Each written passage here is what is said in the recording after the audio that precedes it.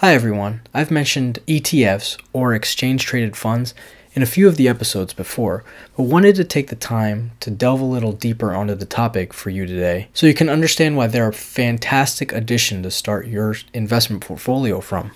Hopefully, you've decided on a perfect platform using the last episode, but if you haven't, I want you to stop, go back to that episode, and see what platform works best for you before continue on with the lessons. They will be more effective if you can apply the approach rather than just simply listening to it. Alright, now that's out of the way, let's get you started. Welcome to Snack on This, starting with ETFs. As a disclaimer that you've seen in all of our videos, we are not licensed professionals and can only educate you on these topics to help you make more informed decisions about your investments on your own. We'll arm you with the knowledge for you to take and apply, but we can't make those investment decisions for you. Let's start snacking. An exchange traded fund, or ETF for short, which is what we'll be calling them throughout the rest of the episode, is like a picnic basket of food.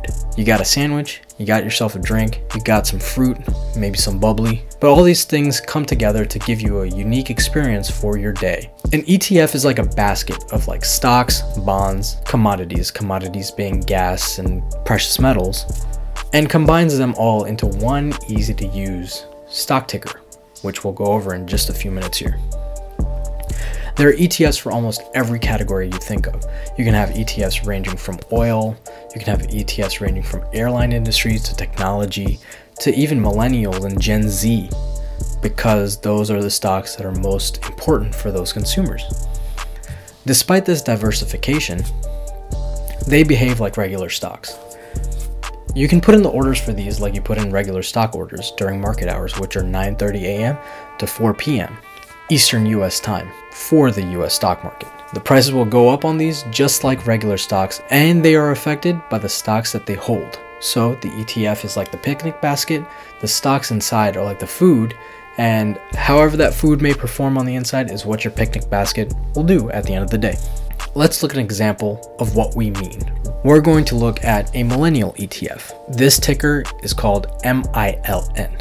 A ticker symbol is an arrangement of letters representing anything that you can trade on the market. Apple is AAPL, Microsoft is MSFT, Amazon is AMZN, and so on and so forth. There are some that are very obvious, and they definitely try to be, but some aren't so straightforward, so you just need to watch out for that in terms of the stock and when you're picking it. Back to MILN. Before this, we are not telling you to take action on this particular ETF. We've chosen it as a good example for what an ETF consists of.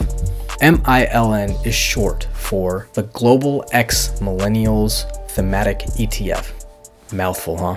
It's comprised of companies that have a high likelihood of benefiting from rising spending power and unique preferences of, you guessed it, the millennial generation. Who would have thought? Companies range from social media, entertainment, food and dining, clothing and apparel, health and fitness, travel and education, to financial services and home goods. Keep in mind, MILN is just one stock ticker that houses all of these industries in one easy-to-use package. Examples of companies that make up this stock ticker are Apple, Costco, Amazon, Netflix, Nike, Home Depot, among a few others. The combined market price of the stocks that I just mentioned as of April 16th, 2020 is approximately $3,700, $3,700 US.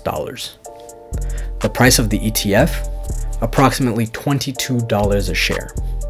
Keep in mind, there are some companies I didn't mention, so we're flirting around $4,000 if you wanted to combine one share of every single stock on that list.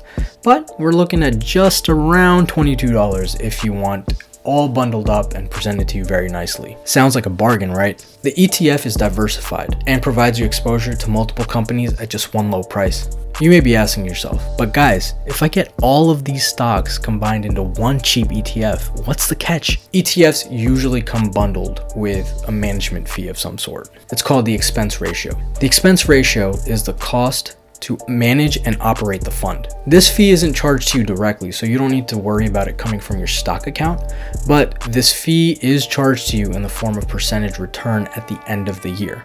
So for example, let's say we're looking at 0.5 percentage point for the management fee for the MILN stock, okay?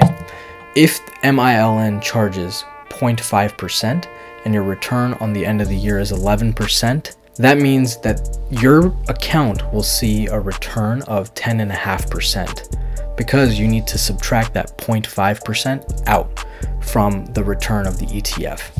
You still made money on your investment, but just slightly less from the management fees. And there are tons of ETFs that have high management fees because they're more actively managed than some of the lower expense ratioed ETFs. But both are just as good. It just depends on what you want from your investment.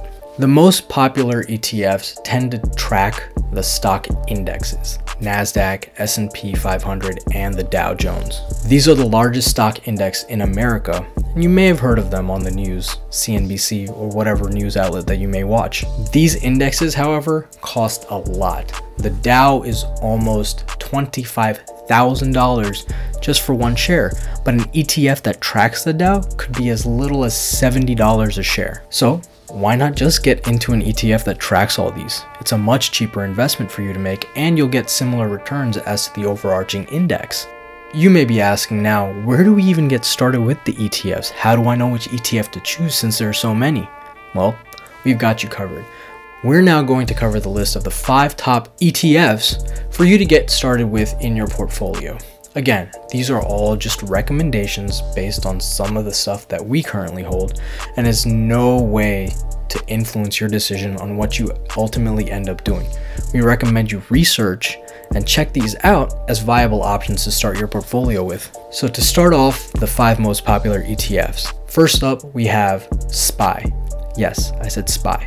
SPY. This ETF tracks the S&P 500, and it's a very popular one to trade. This stock is appealing for both buyers and holders, as well as shorter term traders. Next up is VOO, which is the exact same as SPY. It tracks the S&P 500 index, but it's offered by Vanguard instead. The S&P 500 is a great index to begin your investment with.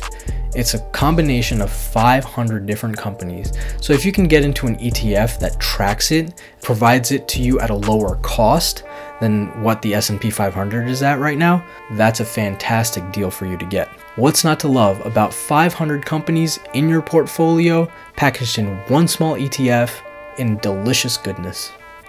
That was cringy. Next one is VTI, the Vanguard Total Stock Market ETF. This ETF gives you the exposure to the entire US stock market. It includes all of the indexes such as the Dow Jones, NASDAQ, and the S&P 500, as well as a bunch of the smaller ones. It gives you companies from all arenas of the US stock market. This ETF usually lets you keep your portfolio very simple and very easy. There are a lot of folks that start out with this just one ETF in their portfolios and put money into it pretty regularly. This is a great long-term option for those of you that are looking to just invest into something and just want it to grow. Also, it features very low management fees because it is part of that Vanguard network of ETFs. Next up, we have VEA, Vanguard Developed Markets ETF. This is a great ETF to get exposure to outside of markets that are in the US. This gives you exposures to Europe, Western Europe, Japan, and Australia. This is a great diversification strategy to latch onto and get exposure from companies outside of the US market, right? It's great that you want to be invested in the US market, but it's also important to look at some of these emerging areas as well. They'll provide you some of the more riskier but better returns longer term, usually. Our final most popular ETF is QQQ, 3 Qs. This isn't a Vanguard one. The QQQ follows one of the most popular stock indexes in the US, the NASDAQ. It's comprised of mainly technology stocks. There are some few others sprinkled in there, but it's primarily known for being the big FANG stocks that you may have heard of. Facebook, Apple, Netflix, Amazon, Google. This is a very big index that contains primarily of mostly technology companies that you may have heard of. These have been on fire lately, which is why QQQ is a great addition to start your portfolio with. QQQ is mainly used by the shorter term traders, but it's a great addition to your portfolio for the longer term because you do get exposed to a ton of different technology companies at one low price. So that list again of the 5 most popular ETFs that you're looking at, according to us at least, are SPY, VOO, VTI, VEA, and QQQ. Now that you have a brief synopsis of what these things are, type up the ticker in Google, check out the price points, and let's get started. Till the next episode, stay safe, check out some brokerages, and keep investing.